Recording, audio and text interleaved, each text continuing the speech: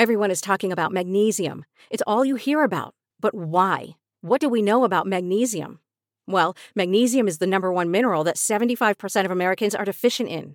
If you are a woman over 35, magnesium will help you rediscover balance, energy, and vitality. Magnesium supports more than 300 enzymatic reactions in your body, including those involved in hormonal balance. From functional medicine doctors to mental well-being and female hormone experts, we all know that magnesium is the one mineral to improve all aspects of well-being and health. But which one? Magnesium Breakthrough from Bioptimizers, the trusted choice recommended by leading experts with 7 best-absorbed forms of magnesium to ensure your body receives the support it needs for overall well-being. Go to bioptimizers.com/balance today and use code BALANCE10 for 10% off. Support your journey to wellness at bioptimizers.com/balance. Magnesium Breakthrough from Bioptimizers, your foundation to optimal health and vitality. Hey everyone, and welcome back to Big Mad True Crime, where we get big mad over true crime. I'm your host, Heather Ashley, and today's case is out of Alaska. Small talk sucks, so let's dive in.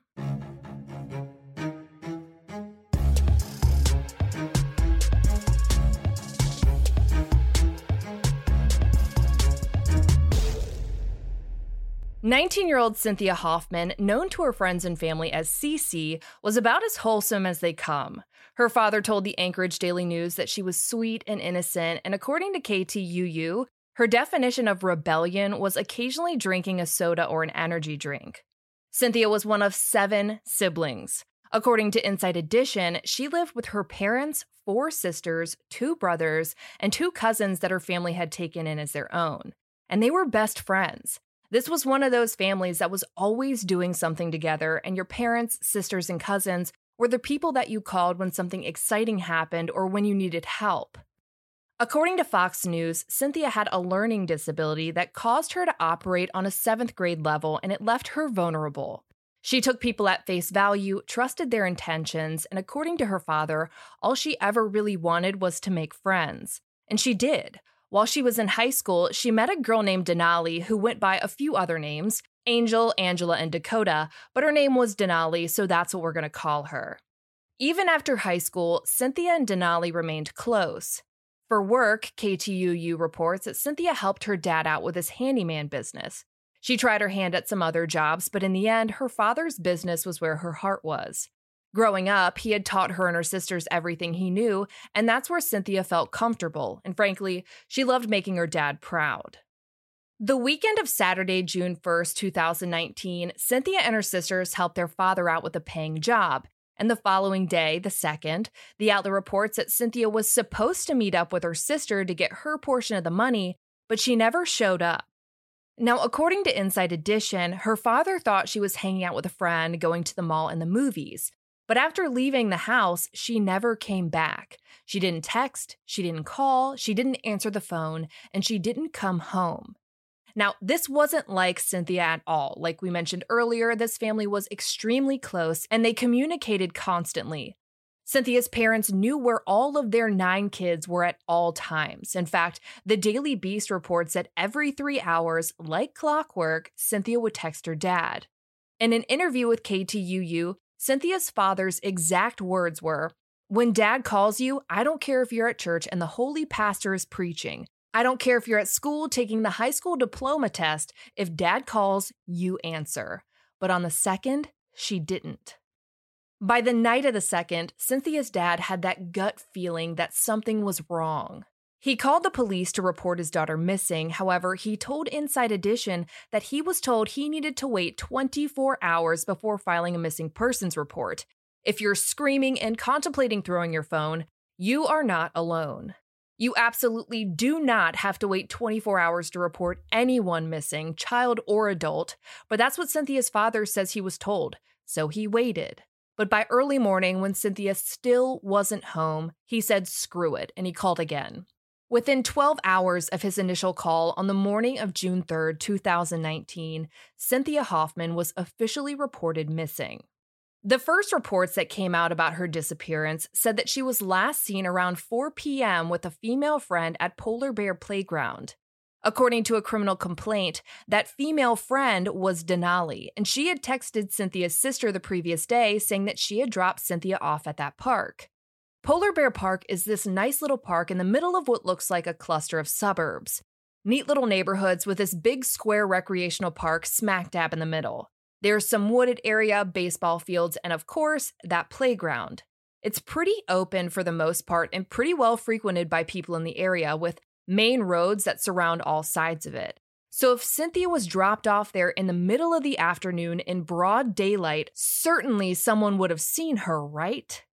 Alaska has very unique weather. I don't know if weather's the right word, but depending on the season, it's either really light or really dark for extremely long periods of the day. But on that particular day, June 2nd, 2019, the sun rose in Anchorage at 1:34 in the morning and didn't go down until 11:22 that night. So make no mistake about it. According to Denali, Cynthia was dropped off at a highly populated park in a highly populated area in broad daylight. As the police began their search for Cynthia, her dad wasn't trying to wait around, so while they looked, he formed his own search party, telling KTUU that he went speeds he probably shouldn't have been going and took his motorcycle through the woods and down bike paths looking for his daughter. Now, while all of this was going on, the outlet reports that Cynthia's best friend Denali was texting her father things like, "Is she okay? I hope she comes home safely. She's my best friend. I'm starting to get worried. She won't answer me. I think she's ignoring everyone. I know she will come home safe." His brain was going 1,000 miles a minute and trying to think of anything he could do to make sure the public knew to be on the lookout for him. Because ultimately, Cynthia's father didn't feel like the police were taking her disappearance seriously enough. He told the outlet that he didn't think they understood just how vulnerable Cynthia's disability made her. And he was kind of right. Because a spokesperson from the Anchorage Police Department told KTUU that Cynthia's learning disability wasn't included in her initial report, and had it been, she would have been listed as endangered, which would have prompted the police to send out an alert to the public to be on the lookout for her. The police continued their investigation behind the scenes while Cynthia's father continued his own search. But as the hours ticked by, he had this sinking feeling. According to KTUU, it went from something is wrong to this overwhelming sense that he was going to get a knock on the door. And that evening, a little bit after dinner, that knock came.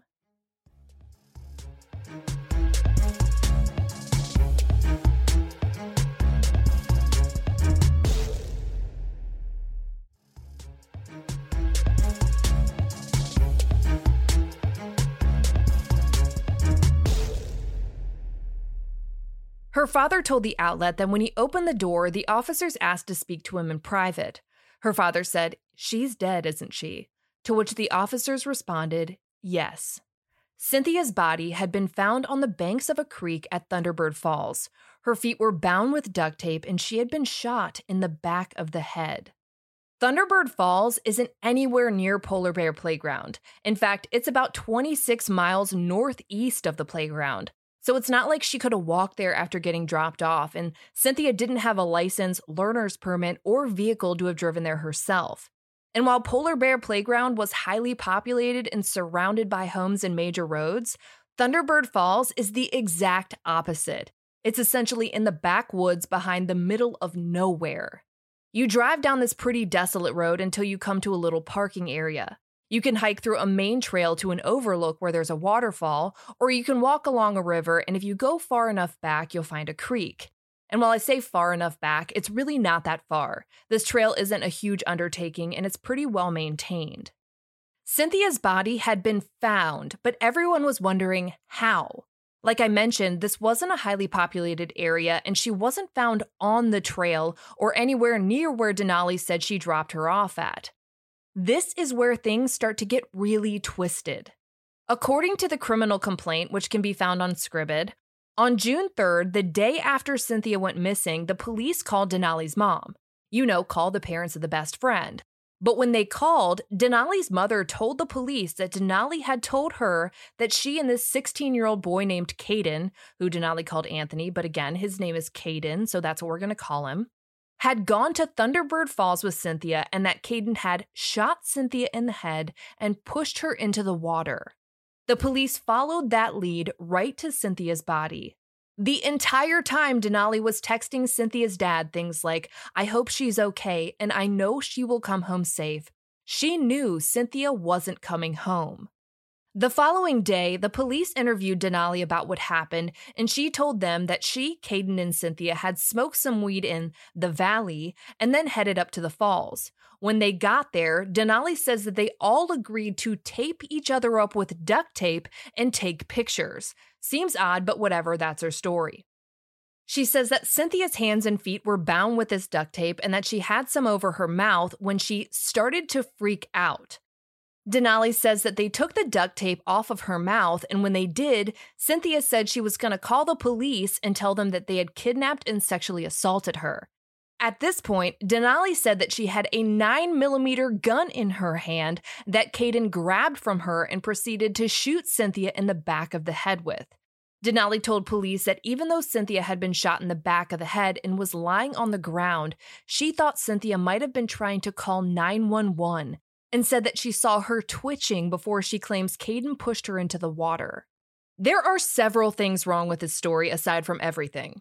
Teenagers have done strange things, but deciding to take turns being bound with duct tape to take pictures seems a bit far-fetched, especially considering the fact that Cynthia's definition of rebellion was the occasional energy drink.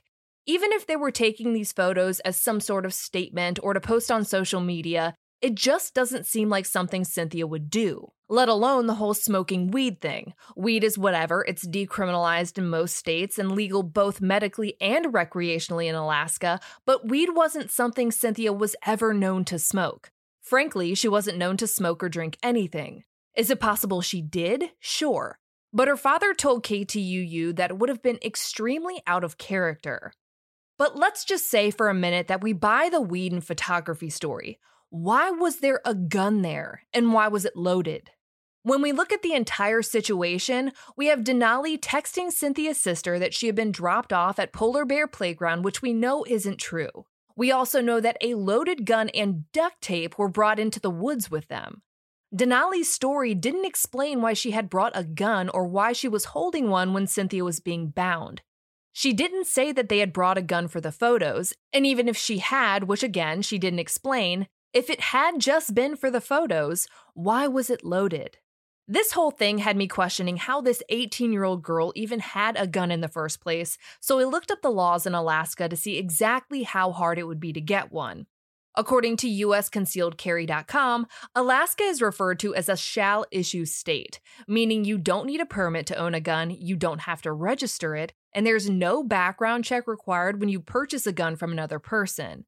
It's also an open carry state. For a lot of open carry states like Virginia, you can carry a gun on you so long as it's clearly visible, but you need a permit in order to conceal it. However, in Alaska, you don't need a permit to do either, so long as you're 21 or older.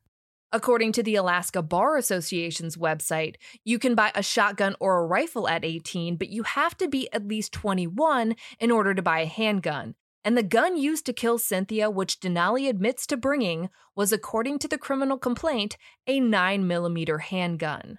So if anything, at the very least, we know that Denali was not old enough to have legally purchased the gun used to kill Cynthia.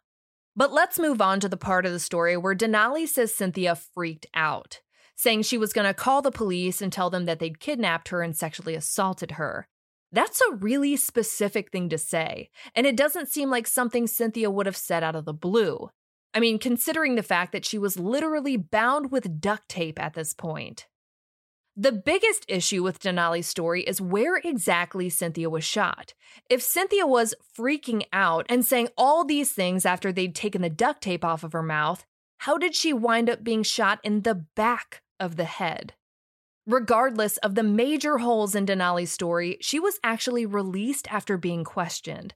But according to KTUU, Caden was picked up and charged with first-degree murder and tampering with evidence.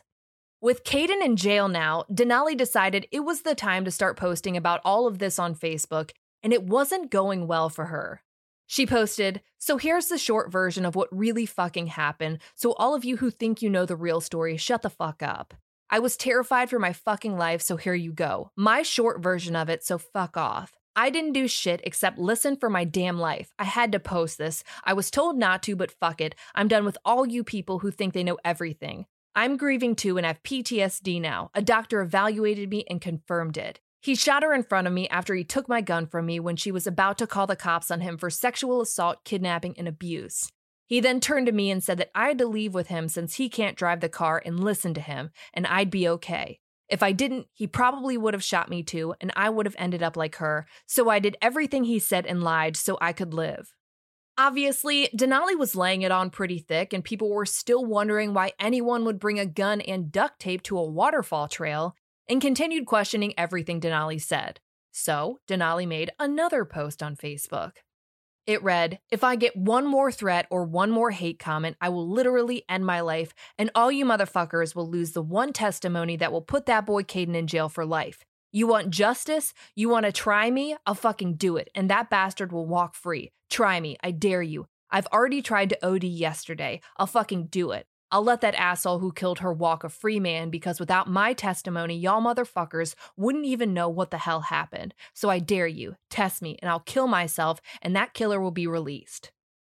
Essentially, it seemed like Denali was trying to control the narrative of people's suspicions about her shitty story by holding what she says is the truth for ransom.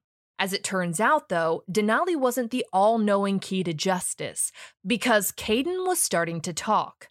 According to KTUU, Caden told the police that when Cynthia freaked out and threatened to call the police, he blacked out but remembered shooting Cynthia and pushing her into the water. If he remembers both of those things, I'm not sure exactly where the blacking out part comes in, but what do I know? The Daily Beast reports that Caden said he wasn't sure whether Cynthia died of the gunshot wound or from drowning, and I've looked and I can't find any reports that list her official cause of death. After killing Cynthia, he says that they both agreed to text Cynthia's sister and make up a story about dropping her off at Polar Bear Playground, and then headed to Mountain View to burn the gun and Cynthia's belongings. Knowing all of this, Cynthia's father told KTUU that he doesn't believe his daughter was a willing participant in any of it. He thinks Cynthia was either abducted or lured by friendships into a situation that she never would have agreed to, and it kills him to think about what Cynthia was going through in her final moments. It haunts him to think that she might have been yelling out for her dad. When it came time for Caden's first day in court, Cynthia's father didn't hold back, and according to the outlet, he said that he hopes Caden goes straight to hell and asked the judge to deny him any bond.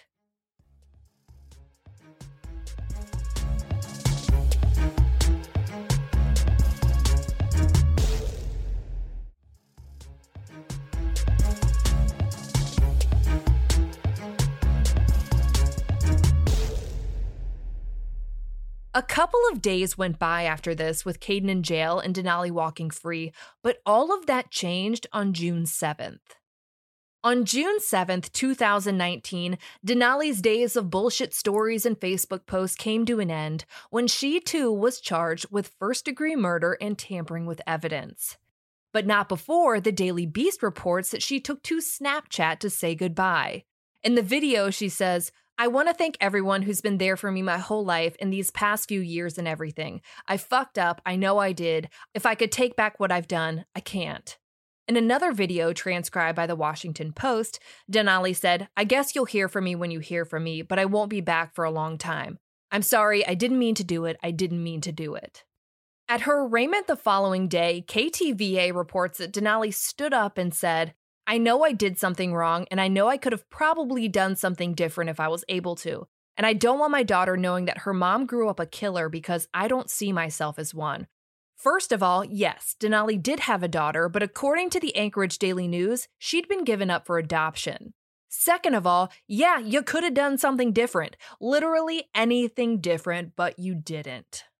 While Denali was worrying about what her daughter was going to think about her birth mother, Cynthia's parents, siblings, cousins, and friends were left to mourn her senseless murder.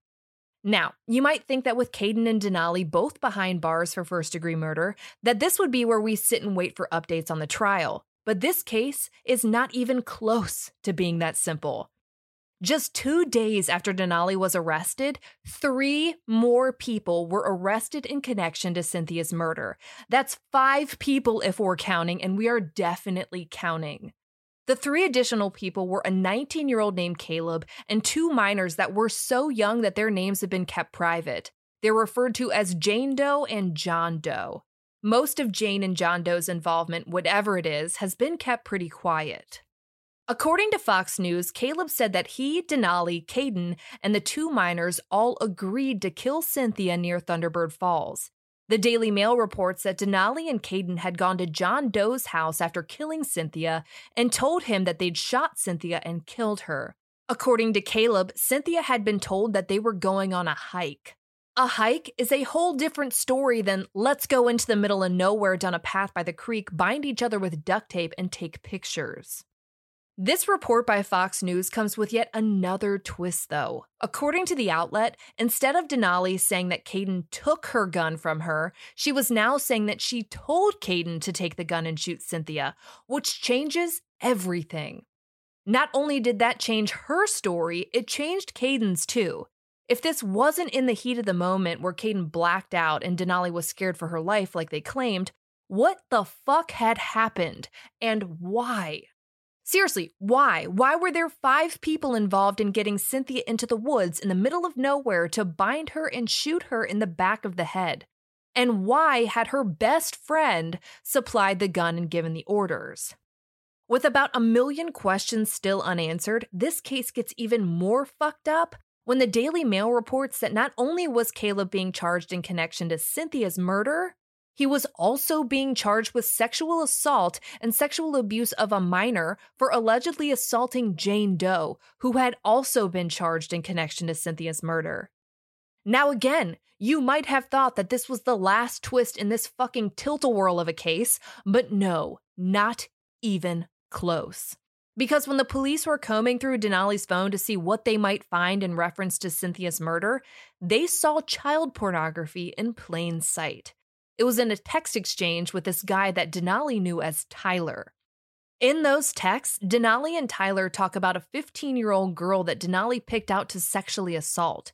Denali talks about getting the victim high so she won't fight back, and Tyler tells her in explicit detail what he wants her to do to the victim and tells her to send him photos and videos of it as she does. I read through this text chain and it was graphic and horrific, and I frankly don't feel comfortable sharing the details of it, especially considering the fact that the victim was 15, but they're heinous. To make this even worse than it already is, the Washington Post also reported that Denali admitted to also sexually abusing an 8 or 9-year-old, though no photos or videos of that were ever recovered. At the end of this horrifying chain of text, photos, and videos, this Tyler guy sends the following text. I wish I never made a deal with you in the first place. We can meet, but once I see a cop, I'm telling him or her that I made you rape people and killed Cece. I don't even deserve you. I still want kids, but I can't because I have a child porn fetish I have to get over. I have a rape fetish I want to get over, so I can never get help or be in a Hallie relationship. I can only assume that Hallie was supposed to be healthy. It's not clear at this point what kind of sick deal Tyler and Denali had, but it is clear that he knew about Cynthia's murder and even knew her nickname. With a 6th person possibly involved in Cynthia's murder, the police went to work trying to track down who Tyler was. Denali was under the impression that he was a millionaire out of Kansas, but as it turns out, his name wasn't Tyler, he wasn't a millionaire, he wasn't the guy in the picture he was using, and he didn't even live in Kansas.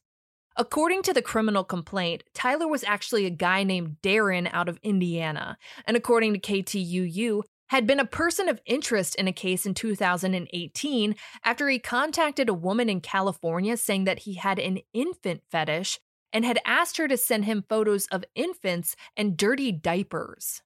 Once Denali was made aware of the fact that she'd been catfished by this guy, she sang like a fucking canary. According to the Washington Post, Darren had recruited Denali to sexually assault the minors and had offered her $9 million to rape and murder someone in Alaska and to send him photos and videos of it. Photos and videos that Fox 5 San Diego reports she did send. In fact, according to the Anchorage Daily News, Denali sent Darren Snapchat photos of Cynthia both before and after she had been killed. And while Denali did follow most of Darren's alleged orders, I want to stop for a second and say that according to the Washington Post, investigators found no evidence that Cynthia had been sexually assaulted. The first time I read about this deal that Darren had likely been referencing in that last text, my heart sank at the idea that anything else might have been done to Cynthia, so I wanted to save you from wondering if that detail was coming. It is not.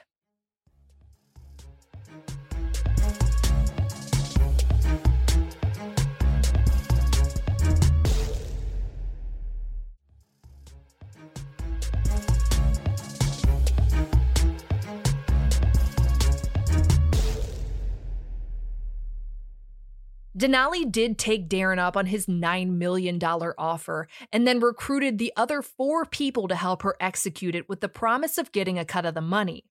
The outlet reports that Caleb was offered $500,000 simply for the use of his truck.